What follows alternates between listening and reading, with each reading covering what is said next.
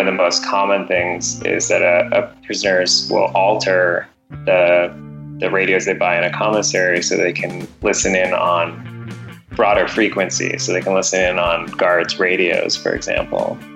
Welcome to Radio Survivor, the sound of strong communities. My name is Paul Riismandel. With me here in our Portland studio is... Hi, it's a Portland studio now. It's Eric Klein. Thanks for having me on Radio Survivor again for another week. And joining us from San Francisco via Skype is Jennifer Waits. And I will not say this is the San Francisco studio because you would laugh if you saw it.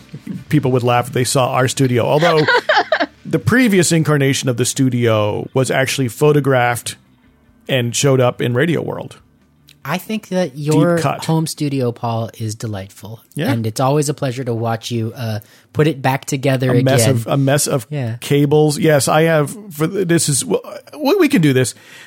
Deep cut here. Yeah, link in the show for the real nerds. So this is a pop-up studio. You don't have a permanent thing. I have a home office.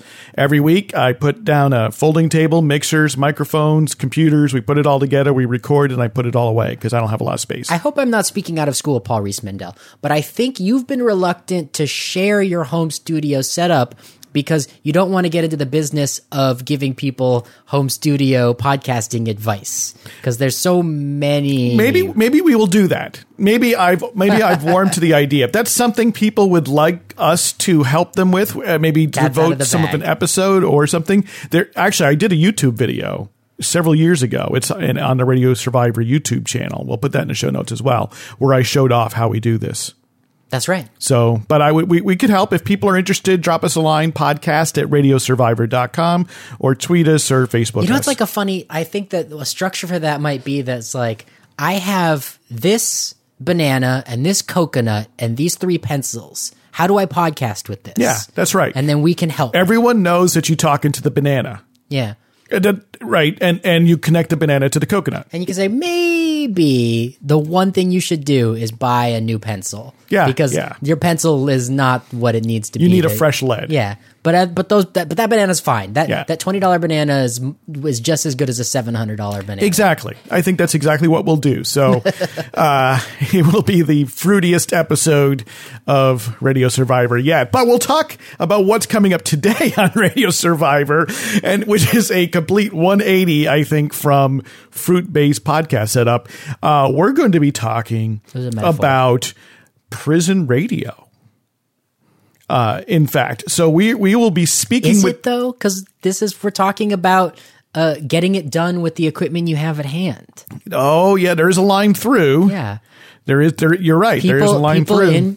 Who find themselves in prison using the equipment that is available to them to make and receive radio in all sorts of unique and unexpected ways. Yeah, I think you have tied that knot very cleanly. That's what I'm here for. And we'll be talking with folks from the artist collective Provisional Island about their prison radio-themed exhibit called An Electric Kite.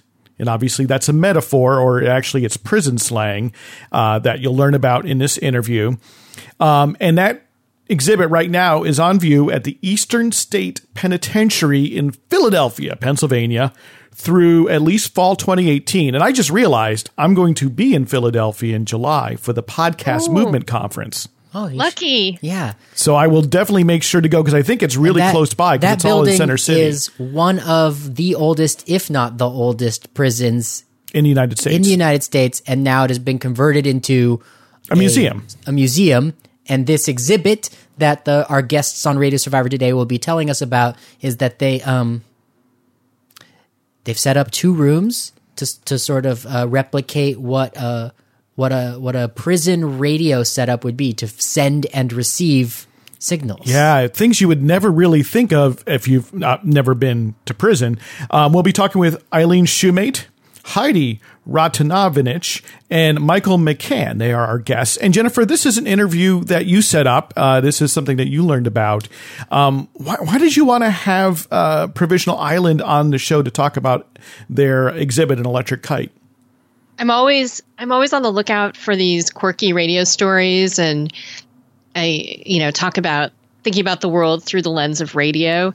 And it ran across my news feed that this exhibit was opening at this museum, and it just sounded fascinating.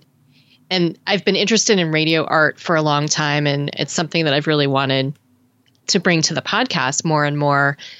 And the exhibit is kind of an interesting combination of radio art and transmission art, because they set up a radio, they set up a broadcasting, radio, kind of very low power, low range radio station. And then they're also broadcasting a piece where they've kind of strung together bits and pieces of music and radio broadcasts and tidbits of historical information about how radios have been used in prison.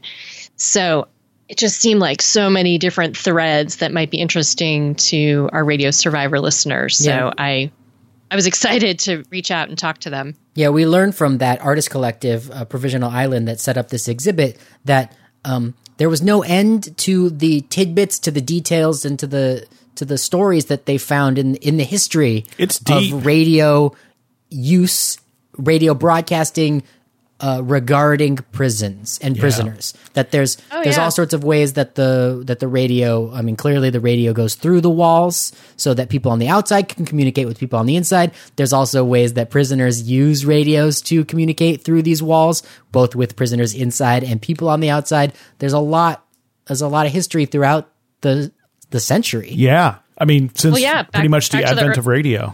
Yeah, exactly. And they were sharing things they found from, around 1924, and they even found some anecdotes and images of radios being used in that very prison where the exhibit is in the 1920s.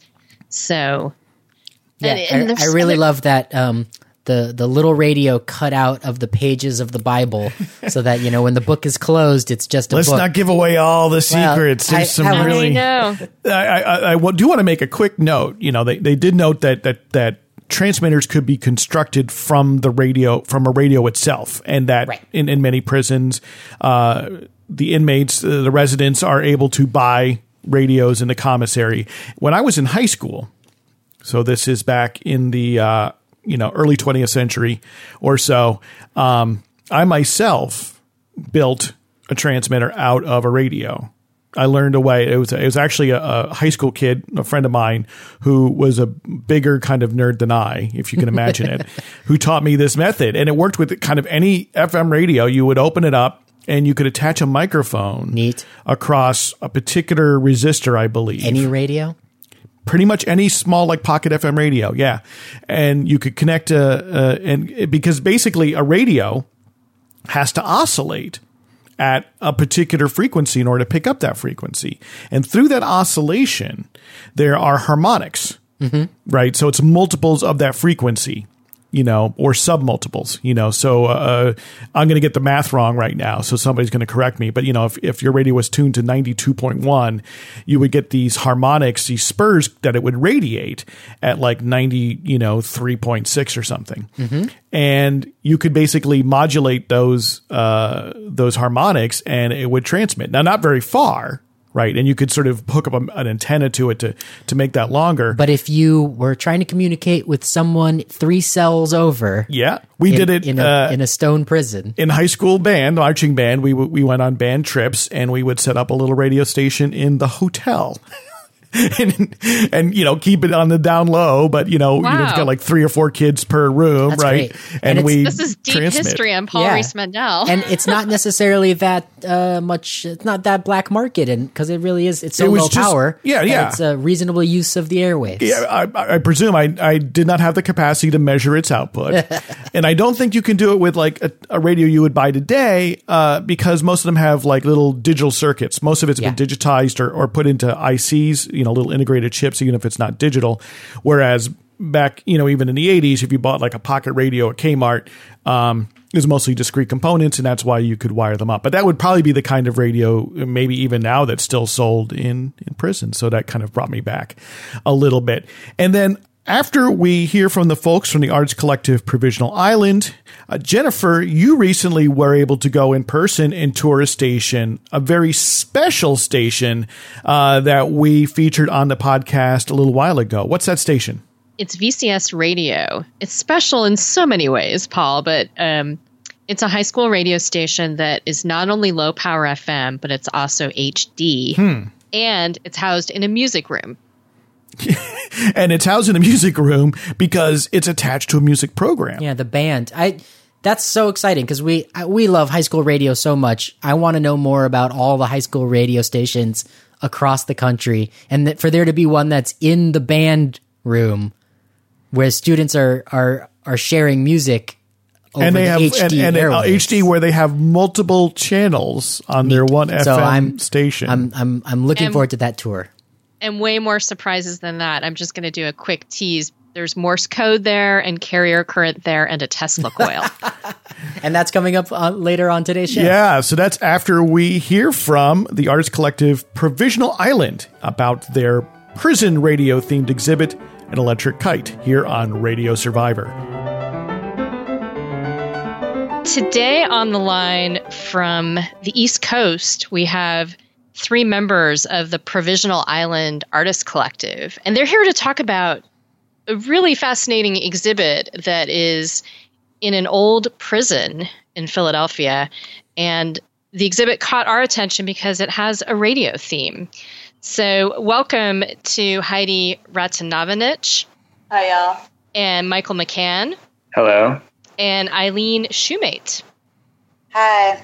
So we're here to talk about your exhibit, An Electric Kite, that is part of a series of artist installations in an old penitentiary in Philadelphia. And Eileen, maybe you could give us a bit of the backstory on how your artist collective got hooked up with this old prison. Yeah, Heidi and I live in Philadelphia, and we kind of were aware of Eastern State. The amazing mix of it is both like an incredible historical museum, and they also give grants for artists to install work that is all like prison related. We started working with Michael and became really interested in radios and making transmitters, and kind of saw, well, at one point we I can't remember how did we find that radio transmitter that was built in Germany? I can't remember. We found a That's photo Michael. of it. Yeah, this is Michael. Yeah, we found a photo of the transmitter in an article. I think it was like one of the first catalysts for the project. And the photo is it's a little micro transmitter, and it's built out of, electronics taken out of, components taken out of electronics, and then kind of soldered into a piece of cardboard. So a prisoner made it surreptitiously in a prison in Germany in the 70s. And so this was kind of a really exciting, just like an object, and then, started us down a path of research. This is Heidi here. I'm going to rewind and kind of give you a little what that find meant for Provisional Island when Michael discovered this image. In 8 years ago, Provisional Island, we came together as an artist collective through our interest in interest in old practices that we wanted to renew or learn more about. For example, building a cob oven, things like that, fermentation, sort of these kind of old techniques and processes. We were drawn together, and we're hey, we have this interest with each other. Let's make some stuff. Let's make art. And I was in a grad program 5 years ago where I started dabbling with DIY transmitter kits. So I'd learned about this, that you could just build these micro transmitters from a kit you could buy on the internet for $20. And so that was just the sort of beginning of that sort of technology for me, aside from just being a person that listens to radio all the time and kind of needing that space. So that was sort of like, for me, the origin of like trying to understand this and like how important radio has played in various spaces. And one of the big, I think, most exciting things that I learned about was this Japanese artist. His name, I can't remember, but it was this like small project where he had a small transmission in his apartment, and it only broadcasted to the apartments in the building. And he would have these like dance parties, and it was just like a very like small scale like production, but it was so beautiful in this way that I was like, yes. Thank you for Mini FM radio parties. Yeah, regular listeners to Radio Survivor will have already heard Paul Riismandel there nerd out about these Part 15, although it's Japan, so it's not Part 15 at all. I'm getting past myself. But yeah, little radio broadcasts for his party, for his building to hang out and have a party. Yeah, and that's always been sort of like a thing in my mind, and how like exciting that is. And so that was something that I think I brought to Provisional Island, and we've always just kind of dabbled in like building these transmitters and figuring out ways how to like broadcast, using that space as like the form was really important to us. And so this has been our second project where we've sort of included radio as like the main sort of like medium. Could you walk us through, because I know there's a transmission component to the exhibit, could you walk us through what a visitor would experience if they walked into your exhibit at Eastern State Penn? This is Heidi here. So a visitor walks in, they're walking down a corridor, and there are two opposing cells that are facing each other. In one cell is the transmitter, which is on a pedestal.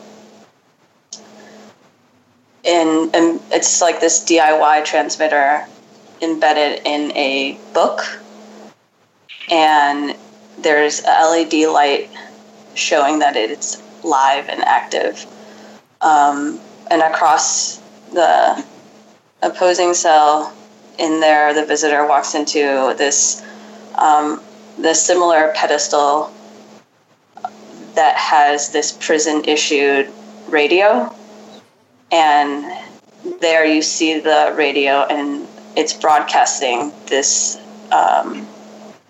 loop of, it's playing the broadcast from the transmitter of this half an hour loop of clips from various radio projects. And I got a chance to listen to that 30 minutes, and it's an amazing collection of, it sounds like, folks on some of these call-in shows where you send messages to prisoners, and you also have historical tidbits about how people have done their own projects with radios within prisons to kind of eavesdrop on guards. Eileen, could you talk about some of the items in this broadcast and how you found them? Sure. Some of the clips were actually from Decarcerate, which is a group here that had like a little radio show for a while, and they connected me to their archive. And so some of it was from that, and also some of it actually I read and a friend of ours read from the Pennsylvania, like, or I think actually it might have been the New York handbook policy for... I think you might have done both. Okay, did I do both? I'm like, what am I... Yeah, so I actually did some reading just from that, like to kind of describe, because it is extremely hard and you have to save up a lot of money to be able to get a radio in prison or any electronic really, and there's like so many rules. So some of it we actually pulled from just articles or like snippets that kind of we wanted to include. And then, yeah, I mean, I just kind of was doing a lot of digging around, like basically there's a ton of radio programs that do either like are trying to like connect people from the outside to people on the inside, or are trying to like tell people's stories like that, why they are in prison, or like living in prison. Like there's a lot there. It was just kind of figuring out like who has kind of an archive. And and also like trying to find things that are particular to like the East Coast or Pennsylvania.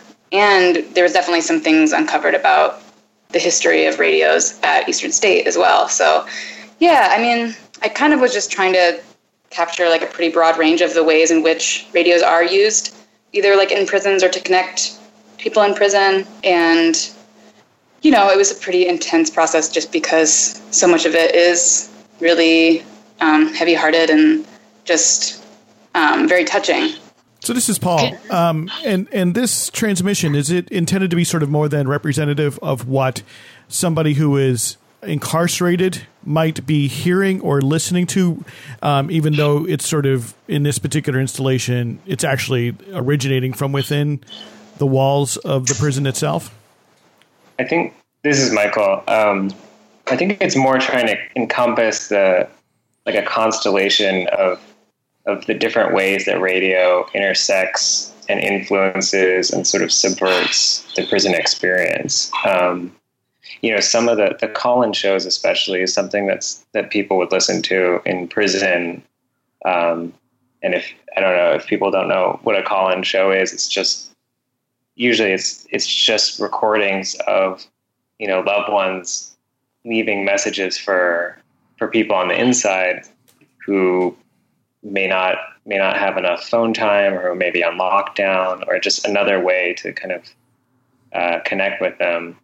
And they're heartbreaking to listen to. So that's something that prisoners would be able to hear. But then we also included historical facts and articles, music, some of the music that Alan Lomax and his son recorded in prisons in the South. A lot of that kind of music. And there was a very famous radio program called 30 Minutes Behind the Walls, which unfortunately, as far as we know, there's no existing recordings of those shows. But Alan Lomax was able he recorded some of the musicians who performed on that show, so we were able to include that as well. So we tried to catch I think we wanted to show the breadth of radio's sort of history and influence on prisons in the United States. And so why the device of a transmitter from within the prison? Was that something that would have been common, that many people would have been able to devise such a thing? Or how did you connect those two threads? I mean, we found from that beginning, finding that first little radio, that handmade transmitter, we found just tons of evidence of prisoners using radios. One of the most common things is that prisoners will alter the radios they buy in a commissary so they can listen in on broader frequencies. So they can listen in on guards' radios, for example. And then some prisoners will hack those radios so that they can transmit back and forth like walkie-talkies. And we found there's an account in an autobiography of a death row inmate talking about at night on death row, each person would use their radio and they'd all communicate with each other, and they'd have like talent shows, and people would tell stories, and they'd share their kind of feelings and fears. So, you know, like finding stories like this struck us with how powerful of a tool this is in such a harsh and sort of inhumane conditions. Wow. Some of the research, we were assisted by Annie Anderson, who is an archivist at Eastern State Penitentiary, and she found this sort of wealth of information about prisoners making either illegal radios or transmitters in Eastern State, you know, in the 30s, 40s, and 50s. This was like a real problem. Mainly, the prisoners had a lot of access to tools, and so they would build these kind of radio sets, sort of like a crystal receiver or a little transmitter, and they'd use it to communicate with people outside or to each other, or to listen to radio programs that were banned. Eastern State had an internal radio system so that each prisoner had headphones, and there was 4 jacks in the wall, and they could plug it in, and then the jack runs to 4 radio receivers, and the guards choose the stations and then turn it off at some point. So having your own set would mean that you could listen to whatever you want. I mean, one tidbit we found was that Dragnet and other crime shows were censored because they didn't want to influence the prisoners. So this is something that we included in our piece. It's interesting the details you provide about the types of materials within prisons that could be utilized to make radios. Could you talk a bit about, I think it was a story from 1924 about what prisoners would use to build a radio? Eileen, isn't that your... what they would use to build the... To build the radio. They used bed coils, right? They were making... Oh, yeah.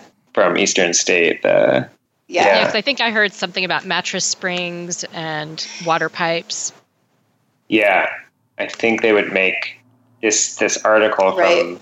I could find it. Yeah, I don't from totally the 20s remember. is it talks about using mattress springs and probably grounding or using the water pipes as an antenna. I mean, probably a really, really rudimentary receiver. But if you already have the headphones, then you're sort of probably halfway there.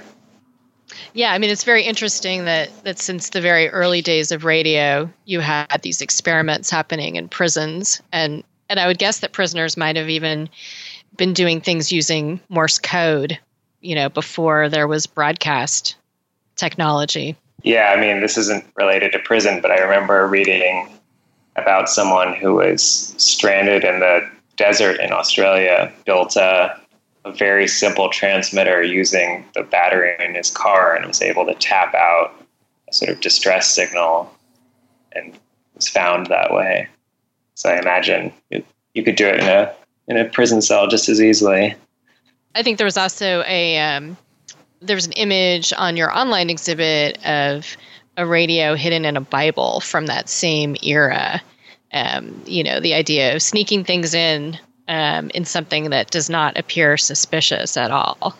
Yeah, that was definitely how they were often kept, like any of like the kind of contraband, like electronics or transmitter or like speakers or microphones, like all of that, I feel like was often embedded in books to hide them. So, yeah. And we actually there was an image, right, from Eastern State that was also... yeah, that's from Eastern State. Yeah. Mm-hmm. In which, prisoners there were doing the same thing. And this is why we wanted to include the sort of book elements to show the ingenuity of prisoners in evading the rules.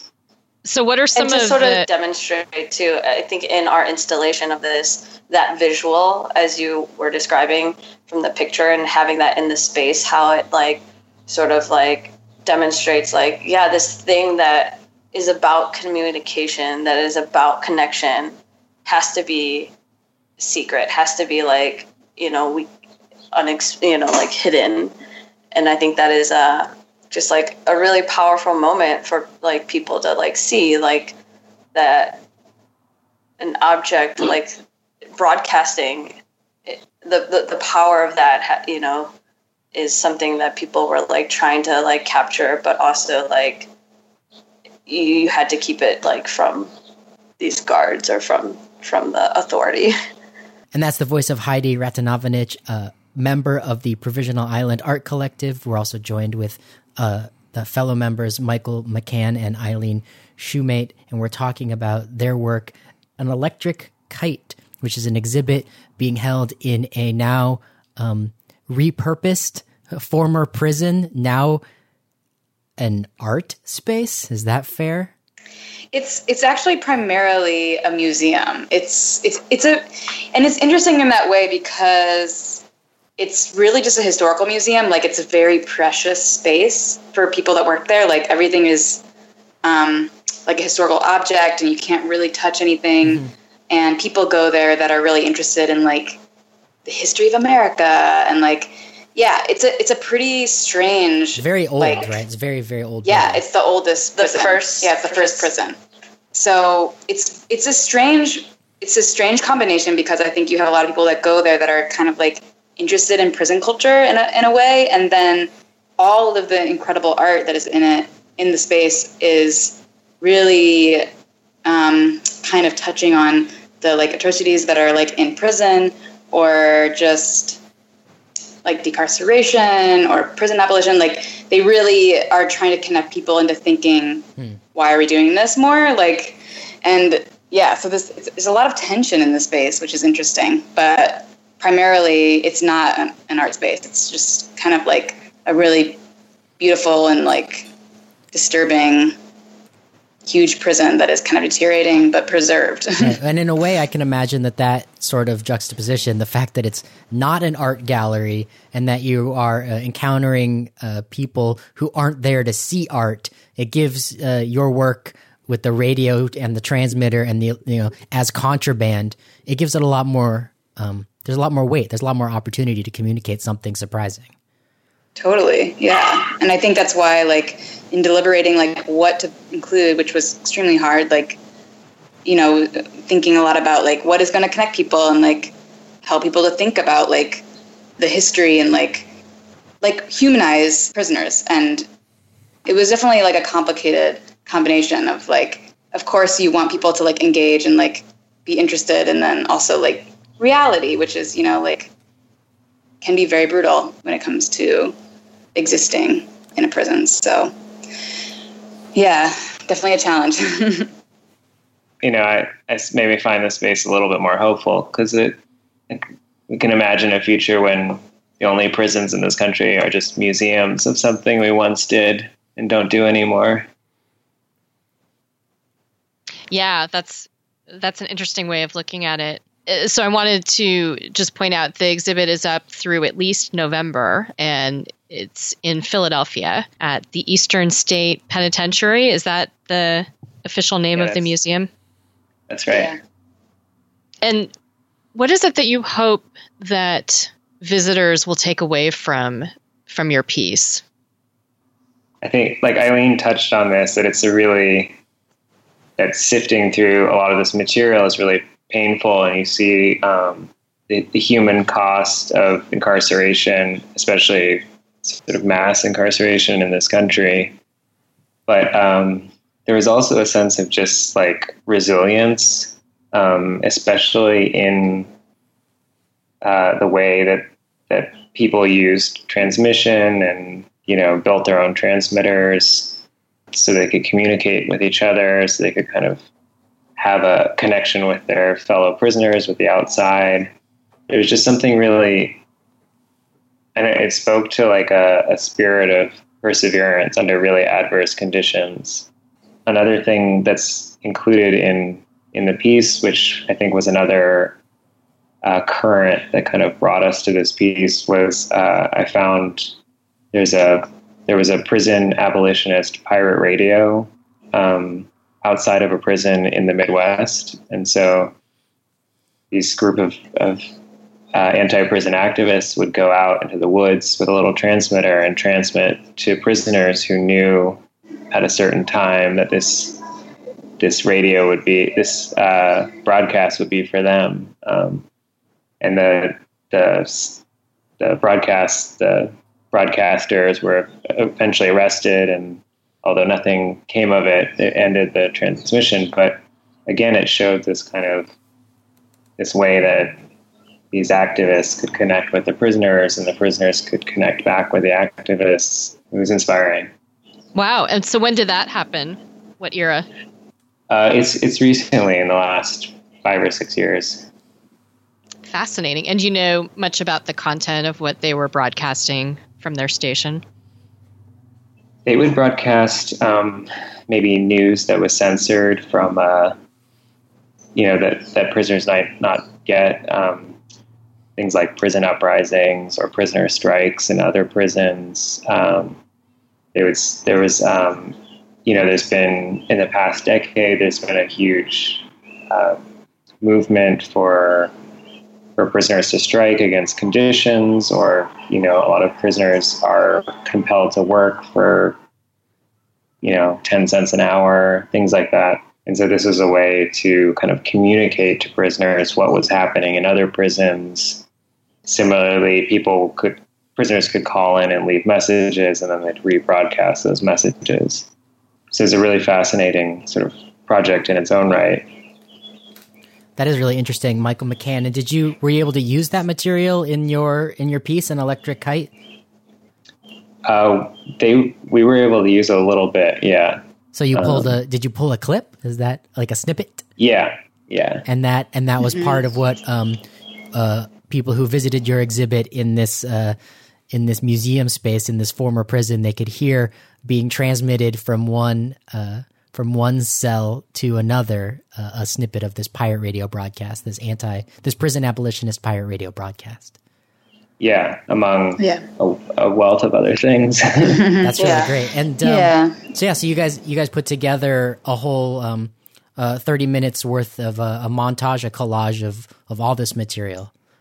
Yeah, I was going to say too, like, I feel like one thing that I felt like was really important is like find a way for people to like really have empathy, like to really think about what it means to be spending your life or spending many years of your life like in prison. And I think like there was definitely like a pretty intense and like dark portion of those 30 minutes that was, talking about like people describing being in solitary for like big chunks of time. And that, I mean, is pretty excruciating to listen to. And it's, you can really feel it. Like you feel what they're going through.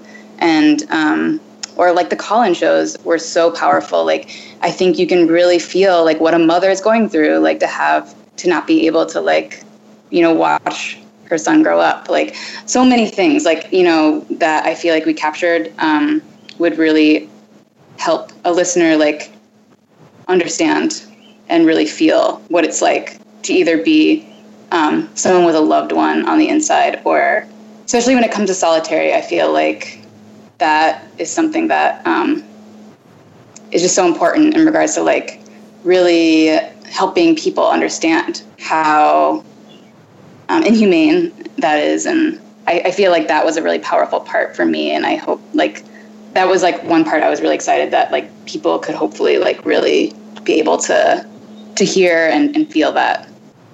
I'm gonna chime in too. It's Heidi here.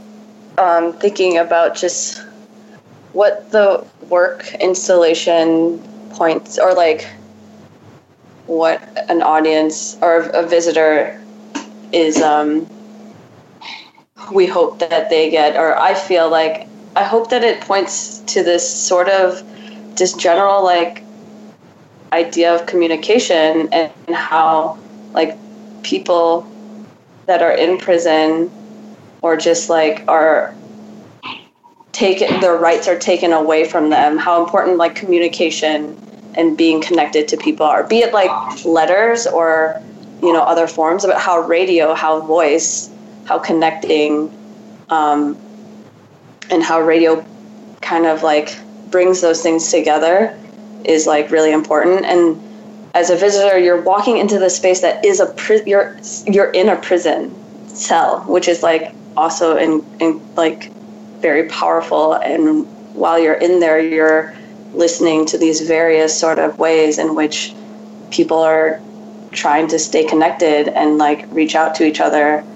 I think that to me is like something I hope the piece is doing, is pointing to this like, this role in which like a freedom of like being able to just communicate is being like restricted, and how it like to think about what it means to like be able to just call people or like communicate, and how that is part of like humanity, like how we connect with people. Yeah, that makes sense. And that's part of, I don't think we've spoken about the title of the exhibit and how that's connected to the whole idea of communication. So what is the significance of an electric kite, and what is a kite in prison terminology? Yeah, Michael here. A kite is just a form of communication. It's I think the most common form is a note that's written down and then passed hand to hand down a cell block.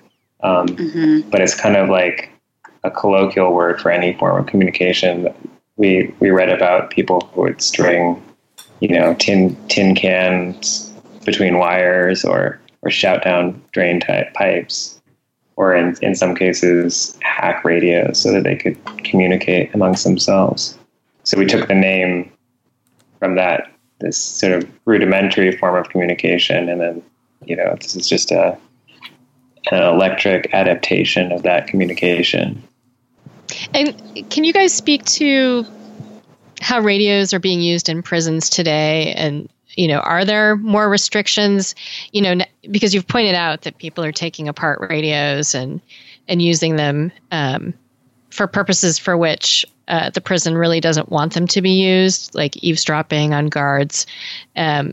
So are there restrictions on people's access to radios because of this, or do prisoners continue to have access to radios? I feel like most prisons you can have them, but it has to be a prison issued radio, which is clear, it's transparent, and doesn't have an auxiliary input or output. And they're modified so that they can't be, things can't be hidden inside them,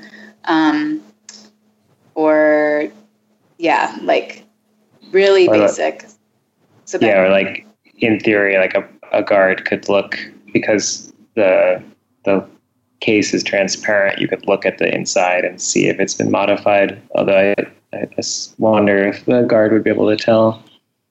But yeah, I mean, people use radios still. I think people smuggle in cell phones and all kinds of things. So yeah, the radio that we have in the installation is a prison issued, like larger. There's a lot of smaller radios you can get, but we have like the larger scale prison issue radio that is playing our broadcast. So, and is that the sort of radio that anybody would see outside of a prison?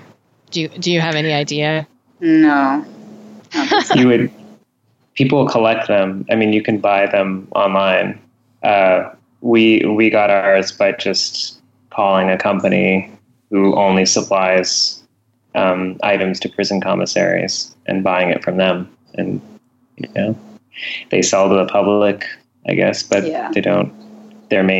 Everything they sell goes to different prison commissaries. And they have a whole range of clear electronics, clear fans, clear typewriters, power surge protectors. It's fascinating.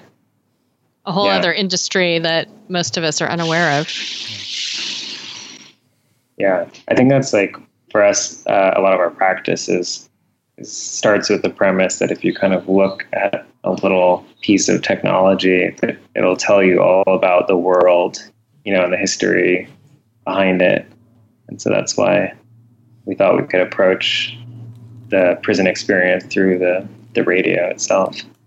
Yeah, it's really fascinating, the different aspects of radio that you're able to explore in that exhibit. And I mean, a lot of what we do on Radio Survivor is looking at the world through the lens of radio. And I like how you've done this on a very focused, it's a very focused emphasis on prison culture, and it leaves me with more questions and more things that I would like to explore, just from getting this glimpse at it, glimpse at this world. As per usual, one guest, and in this case 3 guests on Radio Survivor, suggests a whole different direction that we could head in on the show of future guests and talking about future topics. Yeah, radio really does open up a whole window onto the world.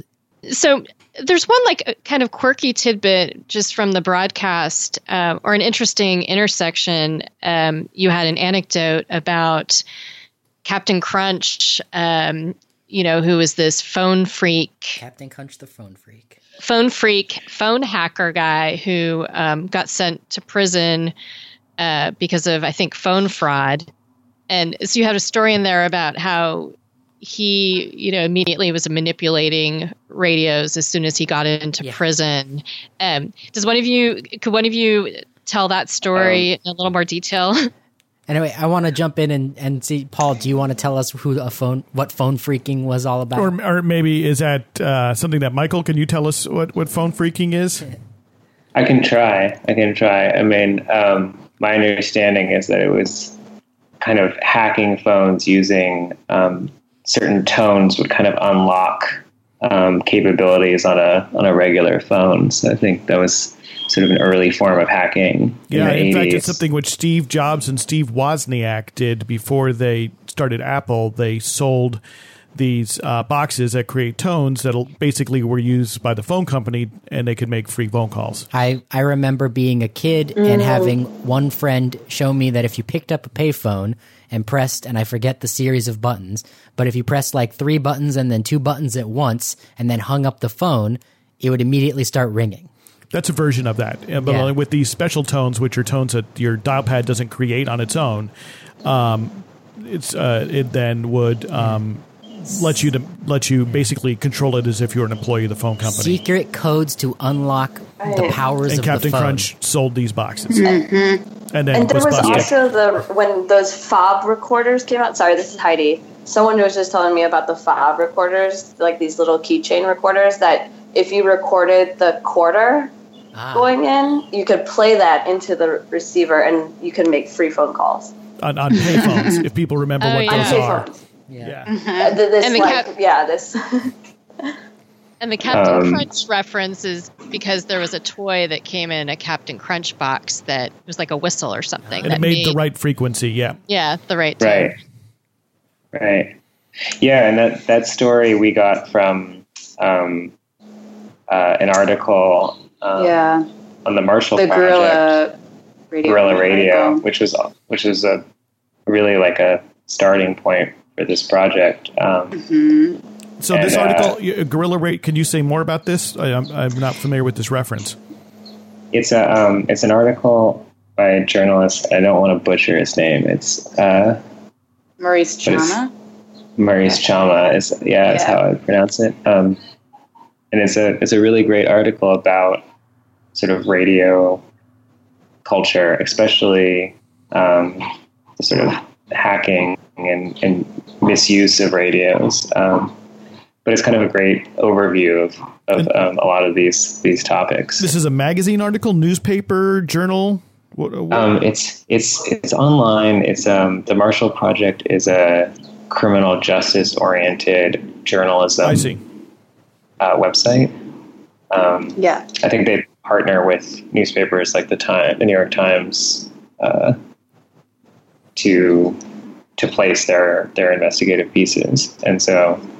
Yeah, and in this little article is an anecdote about this guy, Captain Crunch, who was sent up for phone phreaking and then, discovered how malleable the prison issue radios were and started to not only change them himself, but also show all his fellow inmates how they could do it too. He like rewired his radio basically to listen in on the walkie-talkies of the guards and figure out kind of where they were going and when they were moving to a different kind of area in the prison so that they could basically do whatever they want. So kind of like make sure the coast was clear, basically. And yeah, he taught a lot of prisoners how to also like modify and like hack their radios. So. It's so fascinating. Yeah. It's fascinating thinking about this DIY hacker culture in prisons. Yeah. It makes sense. Like, it's kind of survival. A lot of time. Yeah. Yeah. So any closing thoughts on, if people come to the exhibit, what they should pay close attention to? I feel like we said a lot of, I feel like I said a lot of the things, that I would want someone to take away from it. It takes some time, we put benches in so that you can sit and listen and think about sort of the different, there's kind of different tones to the piece, some are sort of more lighthearted and inspiring and some are much darker or sort of tragic. So which is, again, like Eileen said, it's hopes to communicate the humanity of people who are incarcerated, and that they experience a spectrum of, or they have a spectrum of experiences. Mm-hmm. Yeah, I think just like thinking about like transcending prison walls and like how like the ingenuity of prisoners. Like, I think that this piece really tries to capture that desire, energy, and both from people on the outside and the inside. What I want people to take away from the piece is just to experience kind of what it was like to, like, be able to transcend the walls of prison and connect to people on the outside. And I think, like, from both sides, we kind of tried to capture how, like, this communication existed and was kind of vital to so many prisoners and people, like, on the outside. Eileen Shumate, Heidi Ratanovich, and Michael McCann of Provisional Island Art Collective. Your exhibit, An Electric Kite, is up now in Eastern State Penitentiary in Philadelphia, and people, if they want to check it out and learn more, they can read about it at the show notes for today's episode of Radio Survivor. Thank you guys so much for joining us today. Yeah, thank you so much for having us. Thank you. Thank you.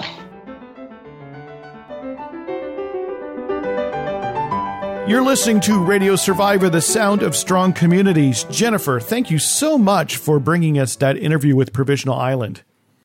Yeah, the exhibit was so much more than I had anticipated, and it's fascinating to think about how prisoners have such restricted communication and all the ways that radio has been used for prisoners to not only hear from loved ones on say radio shows that are being piped into prisons, but also how prisoners have hacked radios in order to subvert prison communication.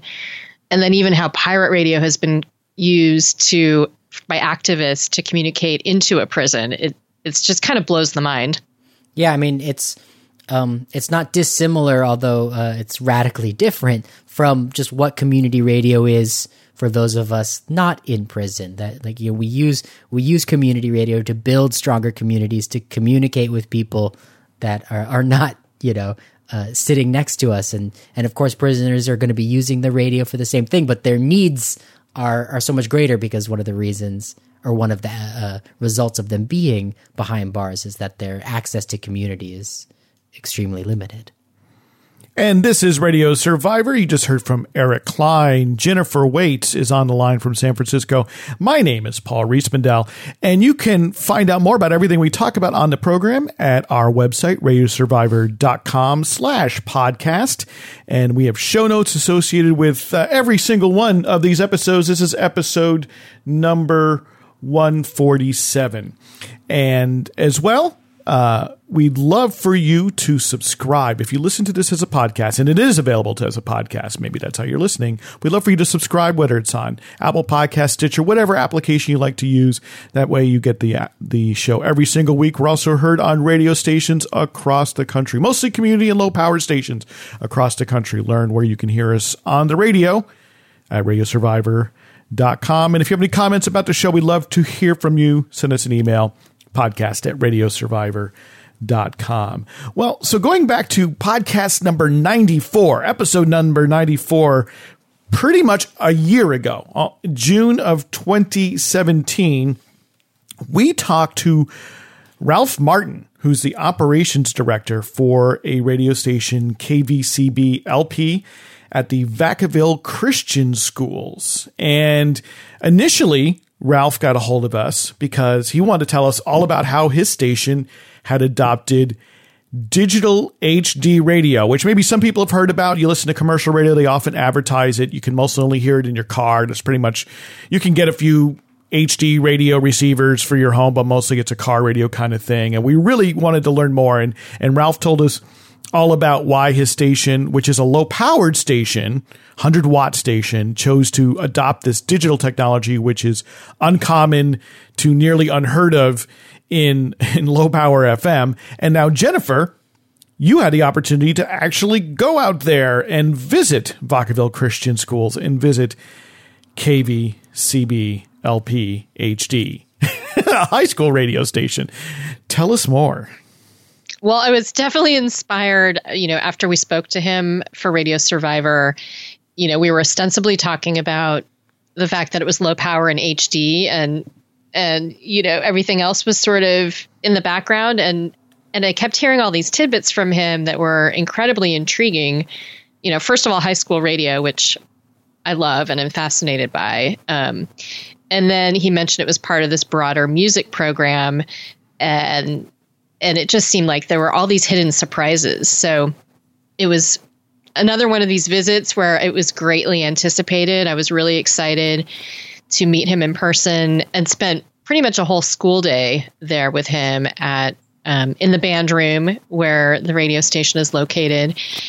And the passion that Ralph Martin has for radio and for music is really infectious. And he's done so many crazy experiments there. He's been at the school for 33 years. And in 1997, he initially started up a carrier current station as a way for students to share music appreciation and express music appreciation. So it was a teaching tool. So carrier current, for people who aren't familiar with the term, is an AM radio station. It's low powered and it broadcasts literally over the electrical current inside of a building. And so it can pretty much only be received inside of a building or another structure that's connected by the same electrical lines. A really cool and dare I say, like steampunk in a way, just exactly like such a remarkable way that, especially in the first half of the 20th century,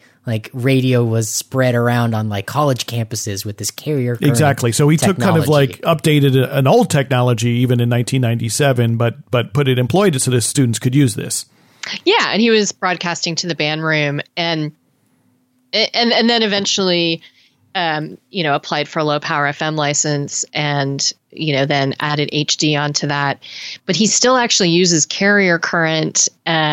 He talks about some of the secret broadcasts that they have, and one of which is a carrier current station that he uses for a final exam where he poses a question to the students and the students can answer the question only by building a crystal radio and listening to the carrier current station that he has broadcasting in the band room. And are they in a foxhole? Yeah. Is this a real teacher? Did you fall into a film about the coolest teacher? I wish he was my teacher. Yeah. I was just, and these kids are so lucky. And I think I even said something to the students and to another staff member about, is he like the favorite teacher on this campus? Because, I would imagine he would be. He's doing all these exciting things. But I want to tell you about this final exam. He gives students an empty toilet paper roll, a safety pin, a dulled razor blade, a broken pencil, copper wire, and a wood or plastic block, and tells them they have to design and build a device to decode the broadcast. So it is almost like they are in prison with the minimum of of implements, really. It's a real connection there. Yeah, they're building essentially a foxhole radio. And he told me the final exam question, which I didn't really want to publish in my piece because I didn't want to reveal it. But he said, I could always change the question. But he even was airing an old radio show, like a vintage radio show was part of the exam question. So it's just got so many layers that are so fascinating. And then they have a hidden Morse code message embedded in one of their broadcasts through the FSK identifier function, which is beyond my ability to understand. And he wouldn't say that he's a radio guy, but clearly he is. And he's clearly a tinkerer and has a deep understanding of radio technology to be undertaking all of these projects. What's going on with FSK? Why? It's a term I've never heard of. I'm stumped. Okay, cool. I am stumped. Straight to Wikipedia anything that I know about that is like, forget it. I'm stumped. So somebody, this is one where we're going to have to rely on many of the incredibly knowledgeable radio nerds in our audience to tweet us at Radio Survivor or go to our Facebook page or drop us an email, podcast@radiosurvivor.com, and tell us what in the heck the FSK identifier is. But there's so much more there than the FSK identifier, because this station has, do I understand that this station has maybe what is perhaps the last existent radio orchestra in the United States? Yeah, I mean, they claim to have the only symphony orchestra radio. They claim to be the only radio station in the United States with a symphony orchestra. I believe it. And that's because they're, within this music department, and the symphony orchestra there does some incredible things. And so, Ralph is in charge of this too. He's running this, incredible music program where students are accompanying silent films. They're writing pieces to accompany vintage silent films as well, including early works by Thomas Edison. He met up with somebody to have somebody help him build a Tesla coil that they could use as another instrument during performances. So a Tesla coil as instrument. Wait, this is also a new application for a Tesla coil to me. What sound does a Tesla coil make? Well, it's sort of a staticky. So he had the Tesla coil in the corner of the room, and at lunch, he's like, "Oh, do you want?" I was asking, "What is that?" He's like, "Oh, do you want me to turn it on?" I was like, "Yes." So it, they're often this is like musique concrète. This is musique concrète. I mean, this is, and of course, Nikola Tesla is often considered an unheralded co-inventor of radio as well, right? Marconi is the big name, but there are many people who contend that Nikola Tesla was coming up with the same ideas about the same time, as often happens with with scientific discoveries. But this is amazing. So Tesla coils are often used, as part of films and special effects. Yeah, and visual though, usually, yeah. And so he turned it on, and it looks like lightning, and it makes that crackly electrical lightning sound, and so they've used it, and they even used it right around the time of my visit, where he had students compose a piece that I believe was meant to evoke what it would be like to be a plane flying through a storm. And so something like the Tesla coil, when you're performing this piece and then you have that on stage with you, it creates this eerie, stormy thunder and lightning type. And also type like the air itself gets sort of like electrified, doesn't it? I mean, do you feel it, don't you? Yeah. Yeah. So that's a crazy multimedia experience. I don't even know what to say. It's like it's more than multimedia. Multisensory. There you go, Eric. So what? Yeah. So it's a really creative environment there, as you might imagine. And, that's great. And the station has 4 HD channels that they have to program, and on one of them they're airing student produced pieces, including sound art. So he encourages people to go out and take field recordings, and so there's definitely a high appreciation for creativity and experimental work at this station. Did you get a sense for how many students participate in all of this? It's around 200. So wow. Everybody who's in the music program participates in radio. But that's really huge it seems huge to me for high school. It seems bigger than most college radio station staffs. Follow-up question. How many years has he been at it with this HD HD low power station. Well, that's only been recent. Yeah. But I just what I'm wondering is how many graduating classes of students who've been steeped in this much transmission art and radio. Yeah, I wonder, did he do the school. transmission art and things before he had the HD channels, right? Was he? But it sounds like it runs deep because he had the carrier current radio station going back to I just the 90s. imagine that there's a lot of creative radio people seeded into the world now that have come out of this high school because of this one teacher. And before the low power FM HD station, I believe that's when they started doing their own radio drama as well. So they also did a live radio drama that was a sci-fi story, and they performed it on stage with, Foley artists, full on radio drama like they do in the olden days. So, or now they're doing in podcasting like the new days. Yeah.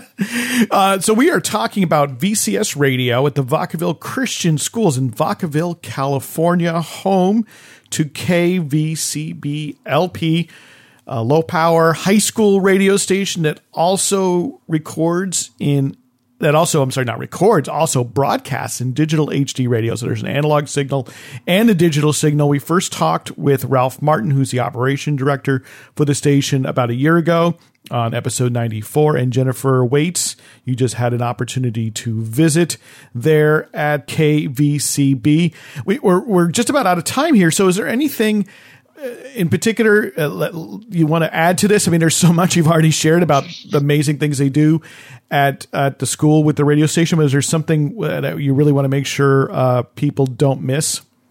Well, that he has middle school students doing shows as well, which I think is pretty unusual. So it's ostensibly a high school radio station, and he even started the National High School Radio Network, which where a group of around 25 stations are alternating and sharing programming every week, which is pretty cool.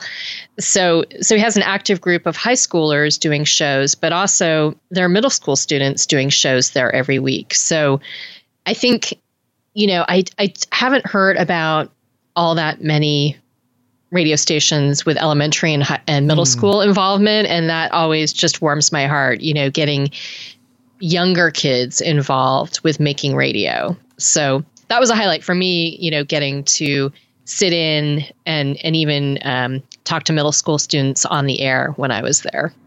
And you took some great photos. People can see their mobile truck, which is branded for the radio station. That's right. Pictures of the studios and more pictures of the students, as well as a wonderful picture of Ralph Martin himself there at VCS Radio. It's at radiosurvivor.com, and we'll have a link in our show notes. Go to radiosurvivor.com/podcast. This is episode number 147. Jennifer, thank you so much for following up on KVCB LP HD Radio in Vacaville, California.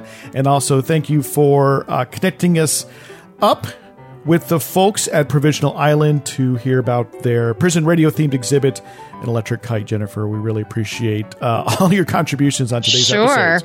Yeah, I love these stories. And this is Radio Survivor, and we are a listener and reader supported enterprise. To learn more about how you can help us keep doing what we do, go to radiosurvivor.com/support. And once again, we'll ask you, if you listen to us as a podcast or if you're listening to us online in any capacity, subscribe in Apple Podcasts and Stitcher, Overcast, whatever you use to get your online audio. We'd ask that you subscribe and also tell a friend. Share it on social media. Help spread the word about Radio Survivor. And if there's a low power FM or community or college station in your area that you think would be a great home for the show, we are syndicated and it's available to all these sorts of great stations. Tell them about us, and you can learn more at radiosurvivor.com. Jennifer Waits, once again, thank you. Eric Klein. Hey, Jennifer, thanks so much again for bringing us this story of high school and prison radio. What a good day. And I am Paul Riismandel, and thank you for listening.